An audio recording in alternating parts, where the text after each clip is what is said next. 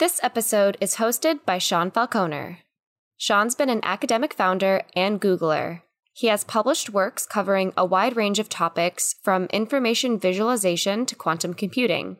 Currently, Sean is head of developer relations and product marketing at Skyflow and host of the podcast Partiality Redacted, a podcast about privacy and security engineering. Varun, welcome to the show. Thanks for having me, Sean. Yeah, it's great for you. It's great to have you here. So this is your first time on Software Daily. So I think a natural place to start is to kick off with an introduction. Who are you? What's your background? And how did you end up where you are today? Great question. So I'm Varun Badhwar, founder, CEO of Endor Labs. We'll probably talk more about the subject, but Endor Labs has been around for a little over a year. Prior to this, I'd started two other companies. Most recently was a company called Redlock in the cloud security posture management space. We started the company in 2015. We were acquired by Palo Alto Networks in 2018. And then I spent 3 years at Palo Alto building up what many might know of as Prisma Cloud today, which was a rebrand of Redlock plus expansion of that portfolio, really focusing on cloud native application security. My background, did my undergrad in computer science. Was not as smart of an engineer as many folks listening into this podcast might be, and found my calling in cybersecurity. So got into it pretty early. Spent about 4 years at Salesforce.com, starting when there were 1,500 people, going to about 7,000. Just amazing learnings around cloud before it became mainstream, and just have been leveraging that knowledge and expertise to build companies and solve hard problems for the industry. Yeah, it must have been really interesting working in cybersecurity, sort of the very early days of cloud. This is a topic that's, I think, has come up a couple of times on the show in the past about, there's lots of concerns, of course, from moving from an on-prem world to a cloud world, and which is actually more secure and so forth. So you must have to solve or look at a lot of new types of problems when you were there at Salesforce. Yeah, I mean, look, it was a fundamental problem was a disappearing perimeter. The second problem was really this notion of shared responsibility, like who's responsible for what components of the security stack, right? And to this date, there's a lot of conversation on the subject. People talk about, okay, well, Capital One got breached several years ago with AWS. Well, how much of it was AWS's fault? Not really. It was a configuration problem. Well, could AWS as a platform have made it easier to, make sure that customers don't shoot themselves in the foot? So I think that lots of learnings in kind of developing this. And I feel like even though we've been doing cloud security now for 12, 13 years as an industry, we're still in our second or third innings. We still as an industry have a long way to go. Most customers start with a lift and shift to the cloud and then realize the promise of the cloud isn't being met. And so then they start kind of re-architecting their applications. And all of those things kind of have security implications, right? When you go from long-lived servers in a traditional environment to now compute that can last several seconds and it's gone, I mean, how do you deal with security in such ephemeral environment? So I know this is not a cloud-specific topic, but we've had to think about a lot of things just from the ground up with a fresh perspective. Yeah, I think we could easily spend an hour just talking about this topic, but maybe to bring things back on track for the conversation today, we're going to be talking about the software supply chain and the potential risk and challenges of using a large variety of open source libraries. I feel like the concept of a software supply chain is something that has really sort of come onto my radar in the last year or so. I just keep seeing talks at events. I saw some work come out of GitHub a couple of months ago. It seems like something that is suddenly very, prevalent. Maybe I was just out of the loop. I don't know. But starting with the basics, what is the software supply chain? Yeah, Sean, great question, right? And we'll talk about why is this also becoming a forefront kind of conversation topic today. What is software supply chain? Look, up until like several years ago, a software engineer wrote 70, 80, 90% of the code themselves. And there was very little borrowed code from other people, right? Like a lot of it was first party code. Today, the best engineers or the smartest engineers are the ones that start with saying, what are the components that I can reuse that are already pre-existing, pre-built, and available on the internet? Google is a developer's best friend.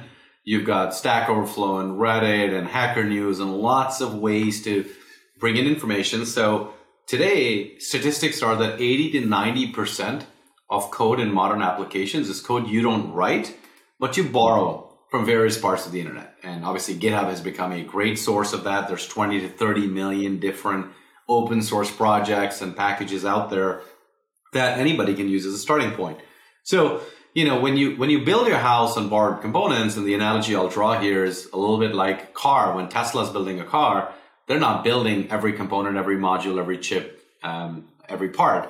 They're assembling it.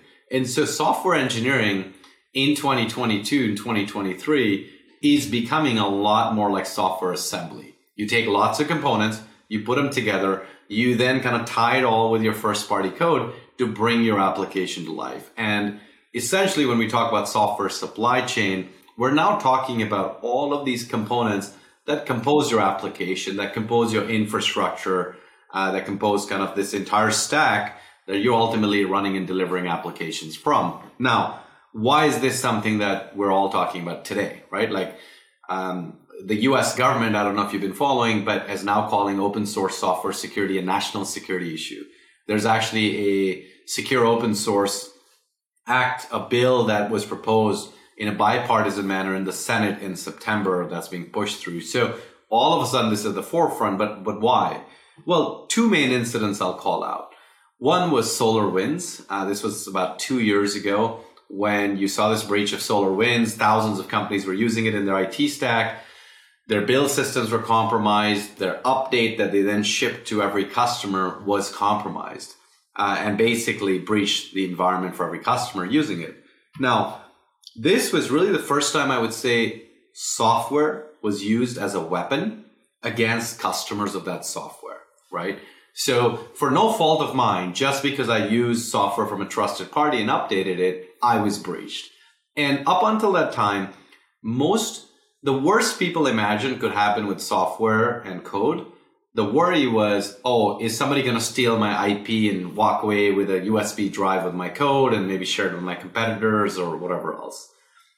SolarWinds brought to the forefront this whole idea that your software can be used to attack your users and your employees and whoever else is consuming that software. And that's a pretty scary proposition. Now, exactly less than a year after that, we all dealt with Log4j. In fact, just about last week, we called it the Log4j anniversary because everybody's Christmas and New Year in software engineering, one way or the other, was ruined by Log4j last year. And this was a time where we realized that one component, very popular component, open source, having a problem for us trying to figure out, spending thousands of hours to track where it is in my application, who introduced it, what version are we using, was extremely difficult. And so I think all of these things together have really kind of brought this topic to the forefront around software supply chain. Yeah, just going back to what you were talking about before about this idea of, the way we build software today is bringing together essentially these different composable units. And that's another trend that I've seen over the last year is this idea of like composable architecture, essentially. Like now software engineering, so much of it is let's take a bunch of existing components, bring them together to create something essentially new. And you're kind of like, a lot of that work is like stitching those things together. And it's in a lot of ways, it's sort of, it's great because I think it's probably like speed to market is much, much faster because you can sort of borrow these different things. But obviously, as you're talking about, there's also this unintended impact that could potentially happen from bringing in composable units from something that ends up being compromised. So how do people how can people kind of get a handle on this? Like what was the process or like the things that we learned from dealing with like SolarWinds or Log4j that people are potentially applying now? Yeah, both SolarWinds and Log4j were a little kind of different in some ways. One was a commercial under MSA being used software, right? You had contractual obligations between vendor and customer. Log4j was actually much harder because, it was just open source. And so let's kind of talk about this and break this down a little bit. I think foundationally in our research, what we have found is an average enterprise with about, call it 10,000 employees, 2,000 to 3,000 engineers, has about 44,000 open source components that the developers are directly bringing in. So they intentionally go to GitHub, they download these projects. Now, where the problem becomes more interesting, Sean, is for each one of those, on average, at least in the NPM ecosystem, it brings about 77 to 78 transitive dependencies that a developer is not paying attention to. This is just stuff, as I say, coming for free as a gift to you, but that gift has a tax you have to pay. Just take Log4j, for example. A simple logging library has 141 transitive dependencies that come with it. So the hardest part in all of this, as developers are going in every single day and consuming all of this open source kind of code from the internet, is we just don't know what the sprawl looks like in our internal environment, like across multiple GitHub repositories, multiple application teams, multiple engineering teams. What are all the components? Who is bringing them in? From where? And how are we consuming all of this? The how is the harder part. I'd say the industry has solved up to the point of scanning your manifest files, like your POM XML and package.json files, and figuring out, okay, here's a list of imported dependencies, but I may be importing Kubernetes, which has 100,000 lines of code, but I may be using only 1,000 lines of those code and just calling one method, one function, but I just don't have that level of visibility. So the biggest learning coming out of Log4j was most people scrambled. The most advanced engineering teams had war rooms set up, spreadsheets being shared saying, hey, Mr. Developer, please go check your code. If you're using Log4j, please put it in the spreadsheet. Tell me what version, how you're using it, et cetera, et cetera. That step took thousands of hours, Sean. And, you wonder in 2022, 2023, when you have all these amazing observability tools across the stack, why don't we have observability deep enough in our dependency graph? So that's the number one problem, to answer your question. The second part from there is because when you add up these direct dependencies times all the transitive dependencies, an enterprise has hundreds of thousands of these different components. Now, how do I manage and measure risk around all of these? Well, I'll say the fundamental problem in the industry is we don't give developers visibility and telemetry to say, here's the health of this project, right? Like today, as an engineer, you go to Google, you go find something on GitHub, you may look at their stars on the project, the forks, as a proxy to popularity, but you don't know who the humans are. You don't know what their motivations are. How good is the quality of their code? Did somebody actually analyze it? How good is their security posture? How disciplined are they about new commits? How disciplined are they about test code coverage? Do they actually run CI or not? These are all factors that play into your decision process as an engineer to say, hey, do I want to bring this code in? Is it sustainable? Is it high quality? And is it secure? We don't have good answers to that today. And so we don't, developers are flying blind as a result of that. That's another problem that needs to be solved. And the last piece I'll say, as it relates to kind of all of these components coming in is, like, how do you secure them at scale? Most engineers here have received reports from security teams for vulnerabilities. And I bet you 8 out of 10 times when you actually analyze your code, it turns out that it's what we would consider a false positive or not applicable or not exploitable in your environment. Yet the security teams in the industry today just don't do a good job of weeding that out. And the philosophy so far has been developers are guilty until proven innocent. And that needs to change. Like, there is so much wastage of time because once you get that security vulnerability report as an engineer, you're having to look at, spend hours looking at your code only to then go back to the security team and say, look, we have a false positive here and here's why. Like, our tools need to get better, Sean. Mm-hmm. Yeah. And I imagine if as an engineer, you're primarily seeing false positives from these different reports, you're going to eventually not take them as seriously, maybe not dive into the details quite as much because you're like, well, the last 50 of these I've dealt with have all been false positives. So I need to ship this feature next week. I need to focus on that. And that's kind of how, a mistake could be made. Yeah, 100%. Right. And the other thing is, like, a lot of times security will say, well, look, I need a clean bill of health. Just go update the darn thing. I think what people don't appreciate, and this is why in engineering we have this terminology of dependency hell, like, it's a real challenge for engineers to have to go update dependencies, be concerned about what's going to break. Do they have enough test coverage? Do they accidentally take down another peer's application because they're pinned to a particular version of dependency? We just don't have visibility into all of this. And there's no customer success team sitting behind all of this open source software to help you. And so I think as we think about moving forward, look, we all need to embrace open source software.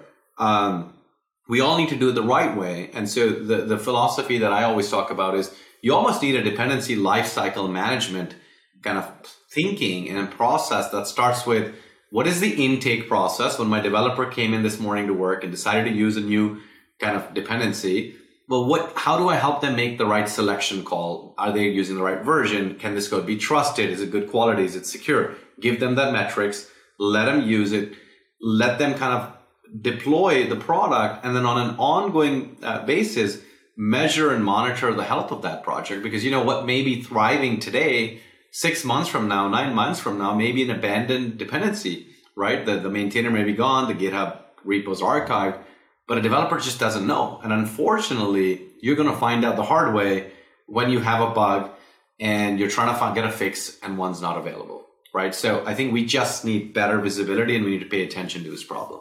Mm-hmm. Yeah, so I think that's a natural jumping off point to talk a little bit about Ender Labs, which you're the CEO and founder of. So what is Ender Labs, and how does it help developers essentially put guardrails around open source libraries? Yeah, great question, Sean. So Endor was really built firsthand because when we ran into SolarWinds, when I was running this 400-person engineering organization at Palo Alto Networks, and when our board was asking us a lot of questions around our software supply chain, it was hard to answer this. It was hard to quantify the risk. It was hard to go figure out even what are the different components that compose our application, who brought it in, how were they vetted, or were they not vetted at all, and where's our risk. And we did run a modern software composition analysis tool, SCA tool, commonly known as, and it generated 68,000 alerts for my 400 engineers. And literally, my VP of engineering sat down with me and said, Varun, do you want us to just stop feature development for 6 months? Because that's about how long it'll take our 400 people to go dedicate their time to go through these kind of list of alerts and figure out what to fix, how to fix, etc. And we knew we didn't have those many security problems. So fundamentally, the whole approach was broken. So what Endor Labs was started to do is really solve kind of this problem broadly around software supply chain security. But we said, let's start with the fundamental problem, which is when 80 to 90% of your code is code that you don't write but borrow, aka dependencies. Let's start with solving dependency management first. And in dependency management, we said we're going to build a platform and a capability that helps do three things. One, when developers are bringing in new things and considering what to use, let's give them the visibility and metrics basis of which they can decide if they want to still use this code and rely on it as part of their critical application. So that's the selection process. We then said security is completely broken. There's far too much noise, killing developer productivity. And the fundamental problem there was everybody just relied on manifest files for scanning. The problem there, Sean, is you just don't know how your developers are using the code. Just because I am importing library doesn't mean I'm impacted by every vulnerability in that library. And that required a different approach technically to solve it. So the thing that we do very differently with security is we don't just rely on your manifest files. We actually are performing a very specific form of static analysis where we build call graphs of your code. And so we can understand and trace exactly how your first party code calls your dependency, which methods, functions, and API calls it uses, what part of the code can be ignored because your developers aren't using it, what transitive dependencies as a result are being invoked, how are they being used. And so the dependency graph is extremely detailed, which allows us to prioritize on vulnerabilities that are actually just reachable in your code, not because they exist in a packaged version. And through that, we can actually reduce about 80% of the vulnerabilities reported by existing security tools. That's a huge time saving because in our research, each one of those vulnerabilities takes about 8 hours for a developer to investigate. So you can just imagine there's tens of thousands of hours of savings there. And the last piece we actually do is help our developers actually manage and maintain these dependencies to avoid the dependency health challenges. So examples of that. Well, you're importing library, I see it in the manifest file, but your engineers refactored code and stopped using it. You could safely just remove that entire dependency and improve your build times, reduce your security blast radius. You know, there might be a package, and this just happened in the Go ecosystem last week. I can't remember the name, but very popular package. The maintainers decided to archive it rather than transferring over ownership to somebody. Well, how do I, an engineer just busy on my application development, know that, right? So we can push that kind of information and reminders to developers to say, wait a minute, this is part of your critical application. It is no longer maintained. You need to roadmap a potential swap to go to an alternative dependency. Or, hey, you are going to need to update your library, but here are all the different paths through which it's accessed. Here are the different repos that have access to the same version. And so how do you best update? So we just try to simplify an engineer's life all the way from selection to security and maintenance. We have broader aspirations, but I'd say first, we really want to nail down the dependency management problem. One last thing I forgot to mention is, the industry is talking a lot about this concept of software bill of materials, SBOMs. That to us is table stakes as part of this process. If your teams, your management is asking you to produce SBOM artifacts for your application, we can help you automate that entire life cycle as well. Mm-hmm. In terms of doing the static analysis, so how does that work from, if I want to apply this tool to my source code? Am I essentially doing, giving access to my repo to Ender Labs to perform that static analysis? That's exactly right, Sean. So the way we integrate is, let's say you're using GitHub Cloud or GitLab Cloud. We just have an app. You connect us to your Git platforms and we scan it. If your code is on premise because you're using GitHub Enterprise Server or Bitbucket or kind of one of the other ways, the best way typically is customers will connect us into their CI process. So we'll be a step in CI pipelines. And every time there's a code commit, we would scan and analyze the code there after we do a one-time scan of your existing repository. In terms of how we surface all of the data and integrate into the user experience or developer experience, we have plugins for the IDEs. So people can connect us. That's the earliest point of feedback you would get. So if you're doing an NPM install something, we would tell you right there and then, hey, Mr. Developer, here's kind of the different problems you could likely to run into. And here's what your organizational policy may mandate. And then in the CI process, companies can actually enforce that policy. Example being, you can say, I will not let you bring in a new dependency that's not even maintained or where the repository is archived. And so we would do those checks and we could block you in the CI if you're doing that. And then, there's a UI and an API available for the security orgs that want to see a pan repo visibility and kind of analytics and findings. They could do that through our UI or APIs as well. I see. And then let's say that let's take the Log4j vulnerability as an example. If I was using Ender Labs, how would that help me essentially address or manage the impact of something like Log4j?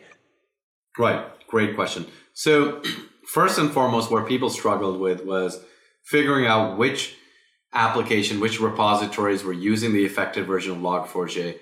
And the harder question was not only where we had directly imported it, but where had we imported something that was then transitively bringing in the impacted version of Log4j. So let's start with a simple example. I have 90 different applications, and I need to quickly figure out how to do this. It took companies thousands of hours to manually review the code and manifest files to figure that out.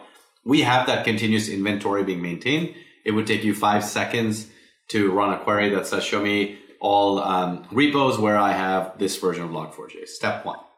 So let's say I've gone from 90 repositories to 30 that have the affected version of Log4j. Well, my next question then is, where am I actually using Log4j in a manner where I'm calling the vulnerable function, right? Because you have to use a particular method call and function call in order to be exploitable. That is an even harder question to answer. And because of our static analysis and producing of call graphs, we have that information instantaneously available as well. So now you would say, okay, and this version being used, and it's actually reachable in my code. So great. Now I can get you that level of granularity.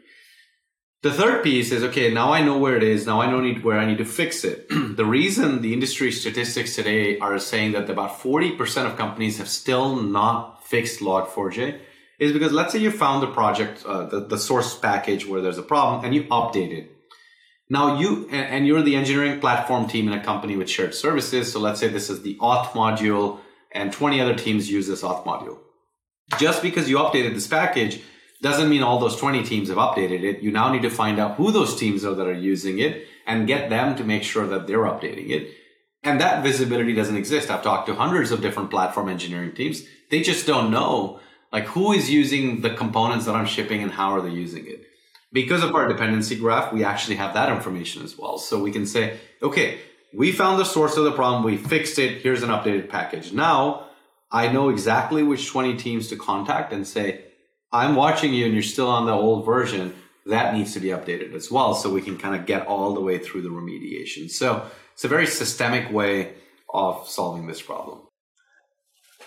So, I work in, data privacy in my day job. And I think like one of the big challenges historically with companies that are dealing with, privacy challenges is that they essentially end up with a similar problem where their customer data is like all over the place. So they have essentially customer data sprawl. And in the problem that we're talking about, you essentially have this, open source sprawl and all these transitive properties.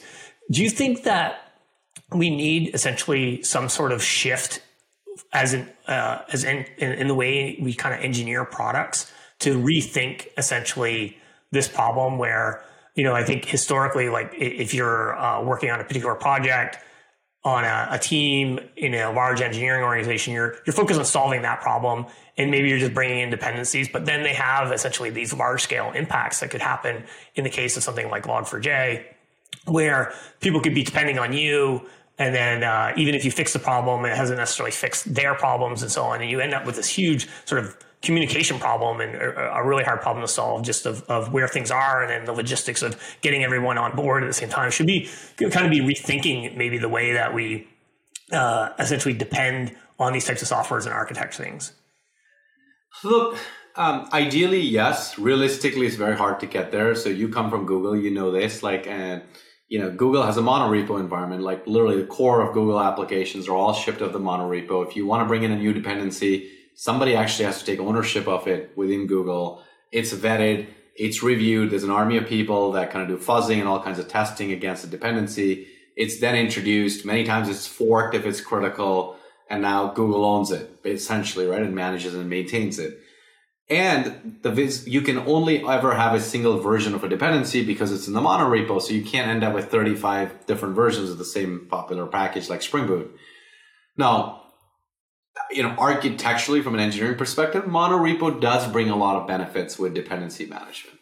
The reason I said realistically it may not be feasible is because, companies that have made decisions are already there. Large enterprises I talk to have tens of thousands of code repositories. And guess what? They're not moving to a monorepo anytime soon, nor do they have the army of people whose job it is to manage, review, and maintain these dependencies. So question becomes, how do you actually do this? And actually, we've talked about this one concept, and you might see it on our website in some places. We talk about this concept called a virtual monorepo, where we say, what are the benefits of monorepo? Even if I'm using 100 different code repositories, I have a singular way to get visibility into the dependencies. So even though my team has no access to this other code repo, I at least have the inventory of their dependencies. I know what dependency versions they're on, who's using it. And so one of the things we can do is help you consolidate versions versus having a sprawl, because in your repo, you don't know what else is happening. So you bring your best version of Spring Boot and everybody makes that decision. So, with Endor Labs, we're trying to give you a virtual monorepo, even though you'll never get to a monorepo. And we'll get you benefits where you can consolidate versions of dependencies. You can have certain approved set of dependencies. Now, as it relates to the vetting process, that's where we're doing that work for you. I know I've spent a lot of time talking about the call graphs and static analysis we do of your code repos, but I did talk about the analytics and the data we present on risk to the developers. The way we do that, Sean, is we're actually analyzing we're going from the package manager to the source code, and from the source code repositories in GitHub, we're analyzing all the behavior on GitHub. We're analyzing who are the humans behind these projects. We're analyzing how long have they been in the community? How many other projects do they support? Is it a corporate sponsored project or not? We're analyzing their metadata of their past releases. How many issues are being reported? How many issues are being fixed? How frequently are they being fixed, and so on and so forth. So there's a lot of machine learning and analytics that we're leveraging across large data sets to say outside in, how healthy is this community project and dependency? And that, again, in a Google way, is a lot of people, a lot of custom automation. But what we're trying to build at Endor Labs is really for the 99% of the enterprise that isn't Google and will never become Google. Mm-hmm. Yeah, that's a really interesting. I really like that idea of applying essentially AI, modern AI, machine learning to automate a lot of that process of inspecting these repos and making sure that they're good from a security posture based on essentially the behavior of the people who are contributing. You can, I imagine, build up some model representation of what represents essentially like a healthy, secure project versus something that's like insecure. And that prevents, me from going and open sourcing something that maybe has malintent that is not going to look like essentially a healthy, secure project.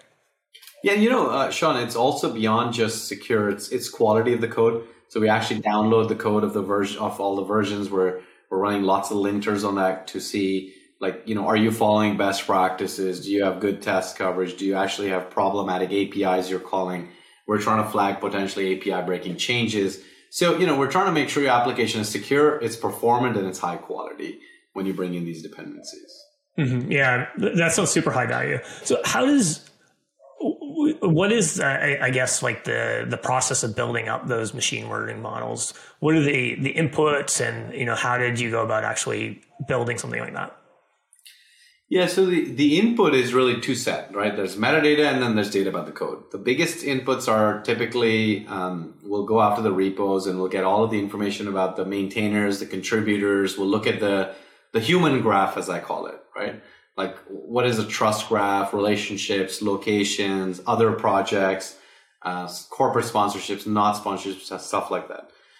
Then we're looking at activity related metadata. So activity could be releases, pull requests, leveraging bots, issues being reported by the community, mean time to resolution, lots of metrics there.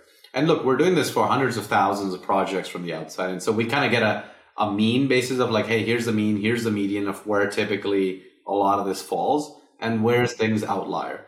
Then we're looking at certain behavior and pattern changes that are more anomalous. So look, it's been a well-supported community and all of a sudden we're seeing a drop-off on activity. What does that typically mean? We're looking at, risky behaviors like, hey, we're not seeing code reviews on pull requests, stuff like that. Or, we're seeing a domain that's about to be expired on the email of the maintainer. Could that be a candidate for hijacking? So the inputs are lots of different things about the GitHub project, community, code, activity, etc. And then kind of coming out of this, and this kind of gets into a hard problem in cybersecurity and machine learning in general, is you just don't have a lot of labeled data, right? And that's a fundamental problem. I don't think that's a problem that just we have. It's been there for decades in cybersecurity. And so I think there's always the input of like, hey, how do you start giving confidence levels and exposing certain threshold where your user can decide, where they want to be in terms of accuracy, false positives, false negatives, what is their appetite to tune confidence levels on that information. But yeah, that's kind of how we're, working on this problem. So how did you guys go about building the labeled data? Is that something that you're taking on internally at Endor Labs? Yeah, pretty much. There is no better answer. I mean, there's either the customers provide that input into their product as they find some stuff that's problematic, or you and your research team internally is continuing to find and label the data.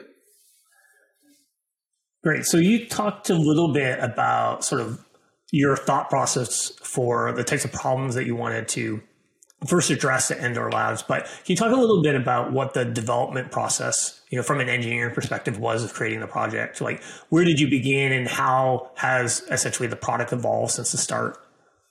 Yeah, it's a very interesting question because as you were assembling the team, there was really multiple facets of engineering talent that we needed to bring in. One was there's an internet scale problem building infrastructure and building the pipelines to scan millions of GitHub projects for every update that they ship and all of the metadata that I just described. So you have a large data problem and building the pipelines to do this at scale and the infra to spawn off thousands and tens of thousands of containers to kind of do this in parallel.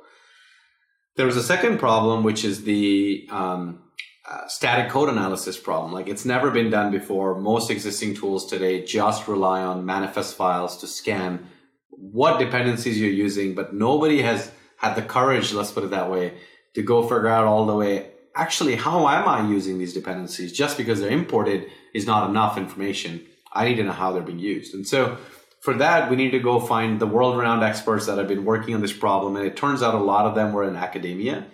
And so our static analysis team or software analysis team, a lot of them are in Europe because that's just where a lot of the knowledge and expertise resides.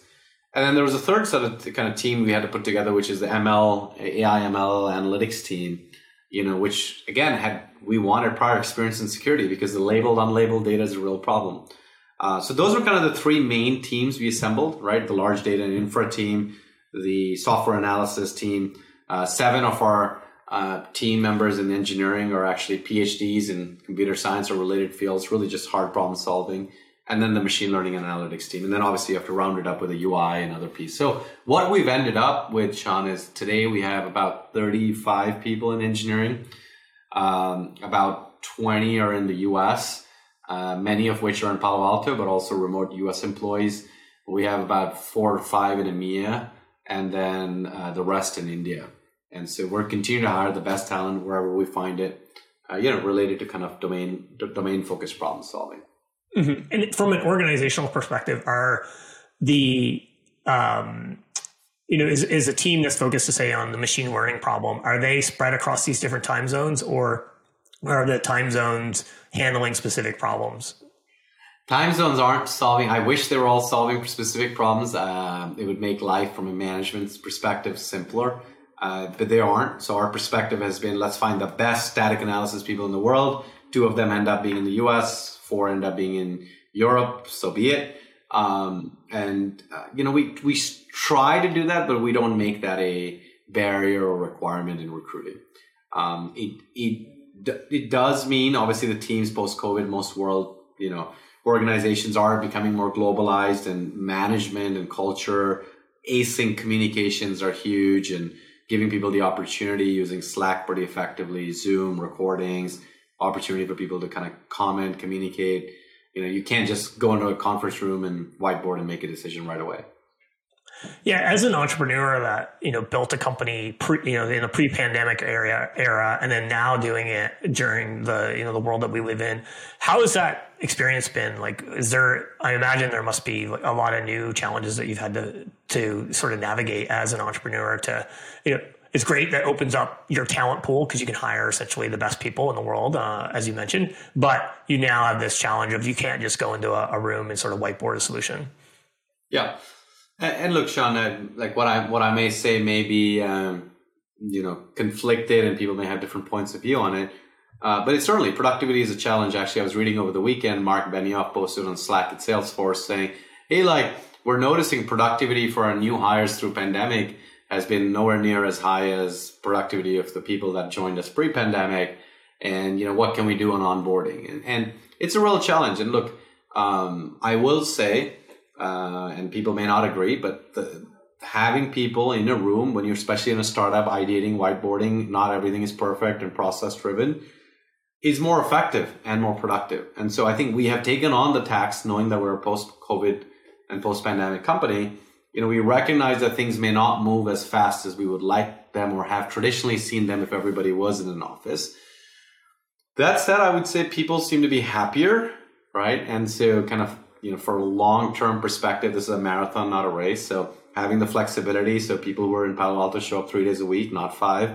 People who are remote are still welcomed.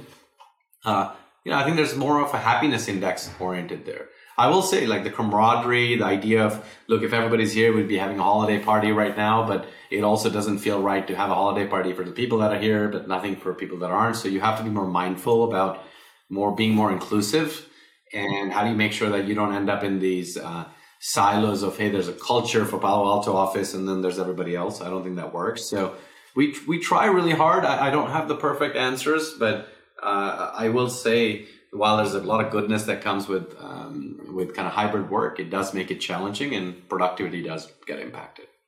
Yeah, I think what a lot of companies saw at the beginning of the pandemic, they actually saw productivity go up because suddenly, especially if you're an engineer, you were could have more focused time, and no one was taking vacation as well was another factor in that helped with productivity. But then I think over time the productivity kind of went down. I think one of the other challenges that I think that companies potentially face is that people really, especially in a startup, it's so mission driven. you're there because you believe in the people, you believe in the founders.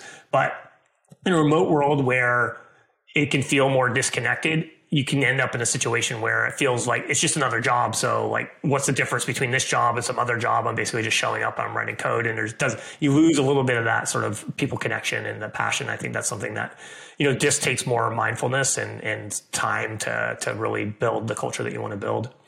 100%, Sean. I think you nailed it. I think it's that mission and getting everybody remote, secluded to kind of feel being very connected to that mission. I think it's much easier being in person to do that. And the scary part is what we create here for these first 40 people is going to be what's going to scale to the next 400. And I think that's the thing that keeps me up at night, is how do I create that inclusive, mission-driven culture, but do it at a global scale. Mm-hmm. Yeah, absolutely. So going back to, the engineering at Ender Labs, what are some of what's the kind of most difficult engineering challenge that you've had to try to solve so far? Boy. Can I if I could use some interesting words, I'd say package managers like Maven and NPM are a piece of crap in many ways, in the sense of just there's no standardization, right? Whether it's versioning, whether it's tracing back to source code, it's a mess, Sean, for lack of a better word. And honestly, the reason we get more and more committed to solving this problem is every day as we dig into how people create dependencies, manage dependencies, version dependencies. Like, you would really have an appreciation for this dependency help problem, but we get more committed to helping our customers with it. There's just a lot of dirt in these language-specific ecosystems, the package managers, zero consistency across them. I think that's probably the hardest challenge, is how do we go at scale, machine-driven, go find packages, make sense out of packages, make sense out of tracing back to their source code. Like, just a simple problem, Sean. Imagine this, right? Like, from a security perspective and risk perspective, if you're bringing in something from a package manager, a particular version, and there's no guarantee that that is what is in the source code of GitHub, like, that's a scary thought. And we haven't solved this problem today. Like, people talk about provenance and code signing. I mean, that's its infancy. But I could be downloading something completely different than what appears to be in GitHub as a problem. That's one. I think the other problem is from a customer perspective, how release engineering works for most companies. Everybody's different. How you're doing releasing, branching, tagging, very, very different. And so when we're building this user interface and developer experience, it's like, what are we optimizing for, right? Everybody has a different release process. So that's also another separate, interesting engineering challenge. So I'd say we have committed to taking on this problem of dependency management, but it's a dirty problem. And that's why we think we're onto something, because if we solve it well, we would provide a lot of relief to tons of engineers out there. Yeah, absolutely. This is not a problem most people want to take on themselves, especially when they're focused on other things at their business. So you mentioned you have to have expertise across machine learning, static analysis, infra, as well as your regular application development from like UI and so on. So what are sort of some of the tools and technologies that you're using behind the scenes that you can talk about? I'll tell you, just our back end typically is mostly Golang. We use React on our front end. A lot of our early engineers came from Uber, and so they had a strong preference for Bazel. So Bazel is part of our infra. There's a lot of other people that, there's a love-hate for Bazel around here. But that's kind of what we use them for our kind of infra pipelines. And then what else? We're fully a GitHub shop internally for everything from issues and ticketing. I will say, we're reaching that point of questioning whether GitHub issues will continue to scale with kind of our needs of having these distributed teams and lots of different cycles. I mean, GitHub issues is simple, but is not very customizable. And so I think we're reaching some of the scale challenges there. A lot of our engineering discussions, maybe too much, happen on Slack decisions, communications, because of that async nature of the organization. So yeah, that's kind of, for the most part, what life looks like at Ender Labs. One other interesting thing I'll tell you is on hiring, my co-founder Dimitri and I made a commitment to ourselves, saying the first 15 engineers we hire, like, there'll be no more than 2 people from the same company. the easy answer for us could have been, there's been hundreds of engineers that have worked for us in the past life. Let's just pick the first 20. We would be done in 3 months and building product. But it took us a solid 6 months to kind of create that foundation, because again, when we're solving a problem around dependency management, release management, software development, every company has such a different perspective and culture around it that we wanted to bring in a lot of that into our initial team.